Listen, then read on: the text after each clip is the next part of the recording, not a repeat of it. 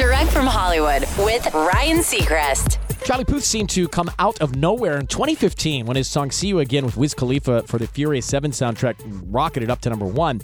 In reality, he had been grinding for years before that moment, honing his craft as a songwriter when he got advice that was a tough pill to swallow at the time, but a lesson Charlie says he needed to hear. He tells British GQ, in 2012, a successful songwriter told me pretty harshly at the time that my lyrics sucked, and if I wanted to be better, I really need to hone in on becoming a stronger lyricist. It wasn't the easiest thing to swallow at the time, but it ended up being really beneficial. He took it to heart, and interestingly, it wasn't See You Again that made Charlie feel he'd grown into a songwriter despite the massive success.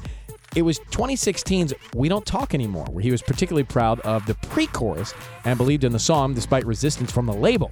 When he was proven right after it became a hit, he knew he could trust his instincts. That's Direct from Hollywood.